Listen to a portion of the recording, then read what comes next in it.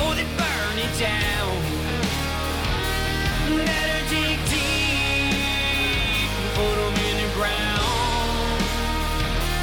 Blood on their hands, they're hellbound. Save us all. Ooh, they're gonna burn it down.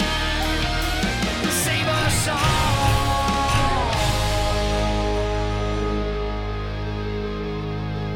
before they burn it down. Hey, welcome back, ladies and gentlemen, to the Steadfast and Loyal podcast. And we are now talking with Jim Nels. Jim is a supply chain consultant based in Chicago, Illinois. He should probably move out of Chicago, but that's a topic for another day. He has served as a chief procurement officer, chief supply chain officer, and a chief operations officer for multiple companies. Jim served his country as a naval officer after attending college on a Navy ROTC scholarship. He has a bachelor's of arts from Northwestern University in economics and French, as well as a master's in management from the J.L. Kellogg Graduate School of Business. Jim, welcome to the Steadfast and Loyal podcast. Anchors away. Thank you, Colonel West. It's an honor to be here. Oh, okay. Someone like you is smart enough to explain to me why we have empty shelves in stores in the United States of America. And that has just happened really in the last, 18 to 24 months, if that. You know, I've got a 14-month-old grandson, and this whole baby formula thing is just perplexing to me. And so I want to understand, other than going on maternity leave, what is the Secretary of Transportation, Pete Buttigieg, doing about this? You know, the man did take a 2-month vacation and no one noticed he was gone, right? So it's a very interesting situation. I think before we can talk about what he's doing, we should look at the origins of what happened. Mm-hmm. And a lot of this did come from COVID. So when COVID hit, we were in a situation where factories closed, empty shipping containers weren't being picked up, the number of ships on the ocean went down, ports started closing, and so basically the world came to a standstill. But then something happened, and you know there were very few people who were calling for this. It was really people like Peter Navarro, myself, and a few others who said, we're going to have a V-shaped recovery. We're not going to come back slowly. We're going to come back really, really fast. And when that happened, demand shot up faster than people expected. And again, the containers were in the wrong place. We had a bunch of empty shipping containers in the United States, but no one over in China where we were buying the things. And so that really hurt. A couple of other factors that had added to this were, one, too much reliance on offshoring and low-cost country sourcing. Yes. If you're buying everything from China, if the ship doesn't sail, it doesn't get here. Yes. Right? If there's no container, you can't do it. Port congestion was a big issue as well. So, you know, typically you plan for 5 to 6 weeks for a ship to leave Shanghai, arrive in the port of Los Angeles, be unloaded, and get delivered. We were seeing 3, 4, almost 5 months sometimes. So that, again, held up everything and kept the store shelves closed. Another contributing factor was, you know, something called lean manufacturing and just-in-time delivery. Companies had cut their inventory levels so low that they were dependent on daily arrivals of raw materials so that they could manufacture the parts that they needed. Mm-hmm. And then the last thing was the government stimulus packages. We pumped so much money into the economy that people were making more money by not working than they were by working. Mm-hmm. So all of these things got together and created a situation where parts weren't getting where they needed to go. They didn't have the folks to manufacture when they did get the parts. I mean, labor productivity is at a very, very low spot right now. It's the lowest since 1947. So folks aren't making as much because they can't get the parts. Now, what's the government doing about it? They're giving it a lot of lip service. I'm not seeing any real action. They talked about operating the ports 24/7, but the ports didn't really run 24/7 because the place to drop off the empty containers and put a new container on a chassis weren't open 24/7. They haven't suspended any of the rules and regulations in California to make it easier for folks to bring their trucks in. So I don't know how many people know this, but there's a law in California right now that says no truck with an engine built before 2006 can operate in California. My gosh. At the end of this year, they're going to increase that up to 2010, which will take 80,000 trucks off the road in California. So the government has given it lip service. They're not really doing anything, and it's a darn shame because it really isn't that hard to help to fix. Yeah, and Gavin Newsom wants to be the president of the United States of America, and he has destroyed California. Okay, let's break this down in piece by piece, because the first thing you talked about was the supply chain. How do we get better at bringing our supply chain back from a country like China, our number one geopolitical foe, to the United States of America? How do we bring that production and manufacturing of some of these key products back to America? It's really not that hard. And, instead of saying America, let's just go with the USMCA region, okay, with President Trump, because there are still some things that would be better made in either Canada or Mexico or the United States, depending on what's there. But we're seeing it. People are really refocusing on repatriating their supply chains, getting things made in the USA and shortening the supply chain. We're seeing more and more folks invest. I mean, look at Elon Musk just built a new plant in Austin, Texas. Mm-hmm. We're seeing more and more computer chip manufacturers come here, even before the government passed that chip stimulus bill, which we can talk about later if you want to. But it's happening already. It's happening organically. There's also a big Made in America movement going on right now, where in order to provide certain products to certain customers, you have to prove that X% of your content comes from the United States, and that's helping as well. But folks are doing it because they realize that having a supply chain that's 10 to 12,000 miles long is just not sustainable whenever there's a hiccup. Everything has to run perfectly in order for that to work, and we saw what happened during the last 2 years. Let's talk about this CHIPS Plus bill that just got signed into law this week. The plus thing is what really troubles me, because the CHIPS part of this bill, this law now, is very small when you consider the plus, all the other strap hangers that go along with it. So is this really going to help us with chip manufacturing in the United States of America or not? No, it won't.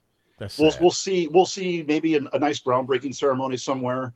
The government will take credit for it. But at the end of the day, anything that's being broken ground was planned well in advance. This may help a little bit, but at the end of the day, it's not really going to help very much at all. And it was just another pork package for the Silicon Valley elite. So this is another Solyndra. Basically, yes, in my opinion. That's pathetic. Okay, the next thing that you brought up, the port facilities. When I was in Congress, I represented that southeastern coast from Fort Lauderdale up to Jupiter Inlet, and I had two major ports there. Of course, the port of Fort Lauderdale, and then also the port of Palm Beach. What can we do to increase our capacity for bringing in more shipping into the ports so that we're not just dependent upon California? I mean, we've got, port facilities here. What can we expand in Texas? I know that Savannah is looking at growing and expanding. We're looking at more deep water to facilitate what they're doing with some of these super cargo ships that are going to be coming through the Panama Canal. So are we on the right track for port development? That's the infrastructure I think we need to be looking at.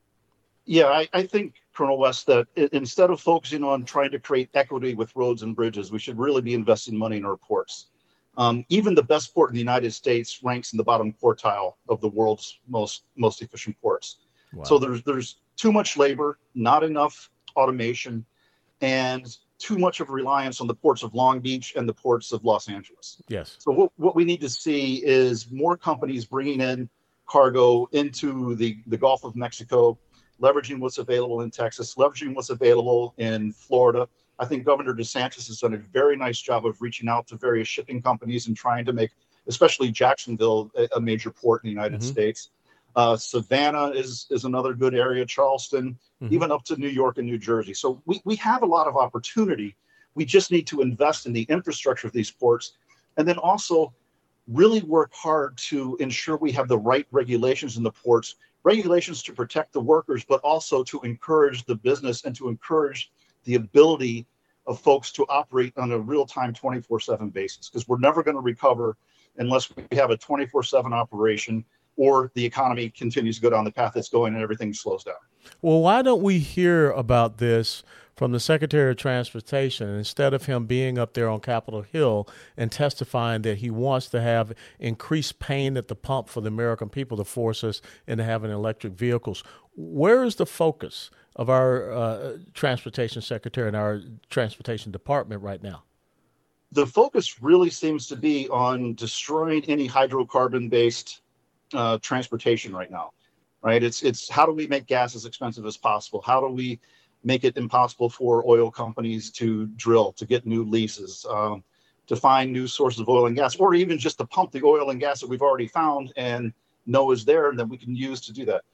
And it's also, I think it's typical of the administration that everything is about equity at this point.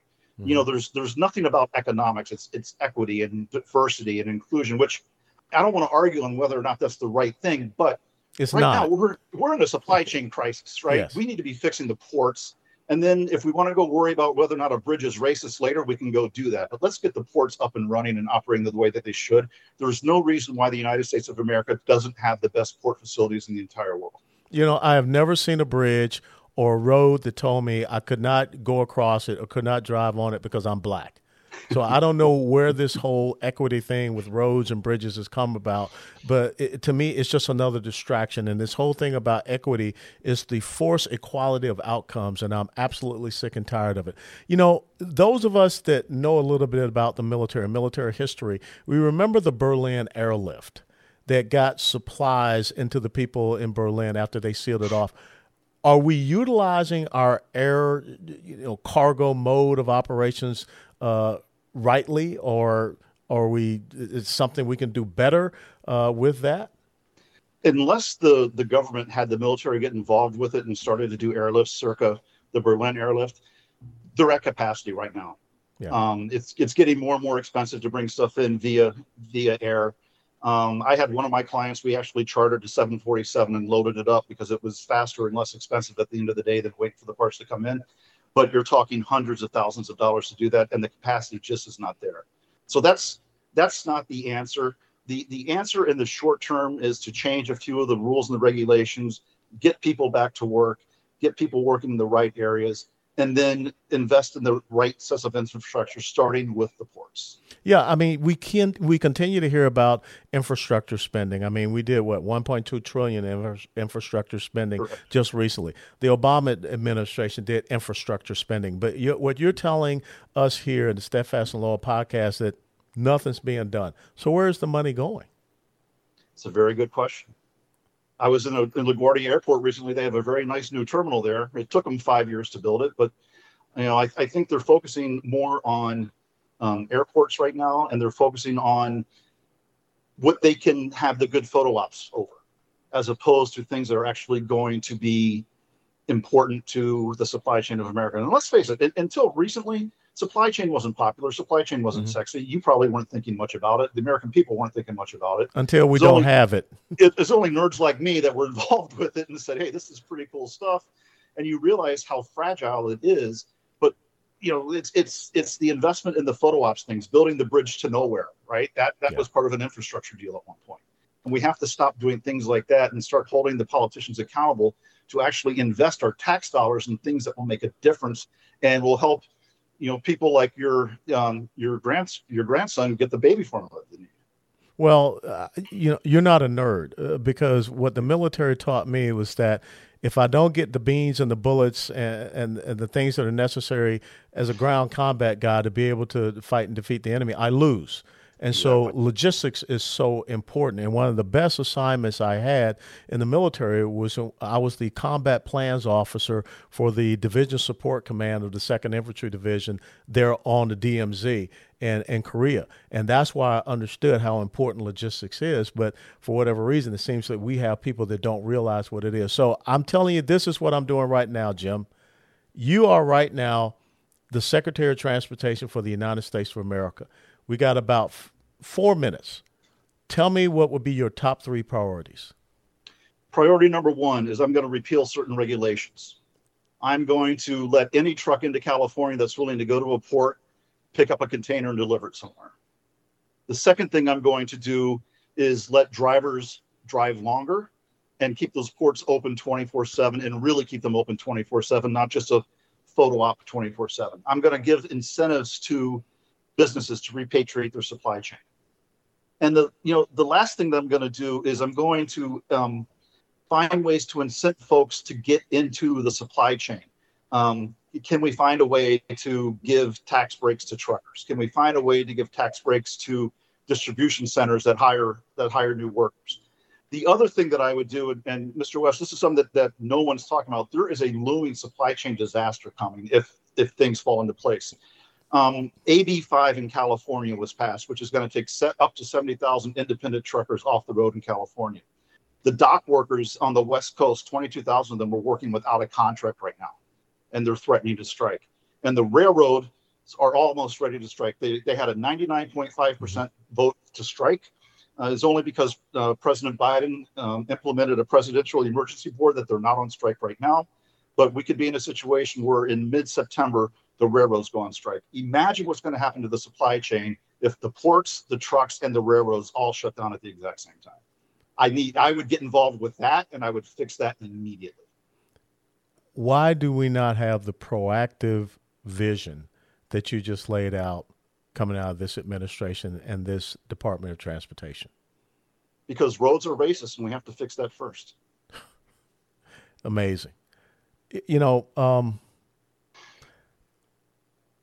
what I want to people to understand is that you've got to start. We're going into the midterm election cycle. We have got to prioritize this. We have got to have, people that are talking about this to the folks that are out there running for the House, running for the Senate, because you're talking about the policies that need to change. But something else I think that we need to do, and it just popped back into my head. You've got so many young men and young women who are exiting the military that were truck drivers. Mm-hmm.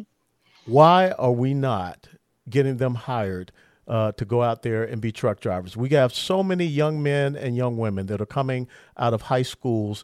Why can't we get them matriculated in and train them up to be truck drivers? Because you're right, we cannot see this incredible shortage that's going to come about. Well, you have to be, right now, this is another rule that I would try to change immediately, is you have to be 21 to be a truck driver. So you have people coming out of high school that maybe want to have that job, but they end up in carpentry instead, or they end up in construction instead. And so you're losing that potential. It takes a while to get your commercial driver's license. So we have to find a way to do that better. And quite frankly, being a truck driver is a tough job. They don't make a lot of money. They're away from their families. So we need to find a way to make it a more profitable business for them. And that's not by subsidies. That's by relaxing the rules and regulations that choke them to death so they can't make as much money as they can. We have 18-year-olds that are driving 18-wheelers in the United States military. Yes, sir. I mean, I had young soldiers that were driving, cargo trucks, they're driving fuel tankers and everything in the United States military. Let's look at what we do in our respective branches and bringing them in. I think Fort Eustis up there in Hampton Roads area, that's where they train a lot of those truck drivers. Why can't we replicate that out there? Because, again, I'm sick and tired of us writing people a check to not work when we have the opportunity to give them a good career. Jim, where can people follow the great work that you're doing and continue to enlighten us on this supply chain issue that we're facing? You can find me on Getter at Big Jim 69. That's capital BIG, capital JIM, the number 69. And on True Social at Big Jim 6555, capital BIG, capital JIM 6555. Well, I will tell you that in 2024, God willing and the creek don't rise, we're going to see a change in this presidential administration. You need to be in the Department of Transportation, and if there's any way I can make that happen, I certainly will. I will be first in line. Just let me know where to show up and when to be there. All right. Thank you so much. And again, thank you for your service to this country and your continued service to this country. And from this old soldier, I just want to say anchors away to you, sailor. Thank you, sir, very much, and God bless. God be with you. Take care, Jim. Ladies and gentlemen, thank you for tuning in to the Steadfast and Loyal podcast. A special thanks to Jim Nels, anchors away to him, and all that he is doing to promote and advocate for the strong supply chain here in the United States of America. We got to do better in getting production and manufacturing back here to the United States of America so we don't have those empty shelves, and we got to support our shipping infrastructure as well. Again, if you like this podcast, what you have seen, what you have heard, please click the like button and the share button. God bless you, and God be with you. Before they burn it down.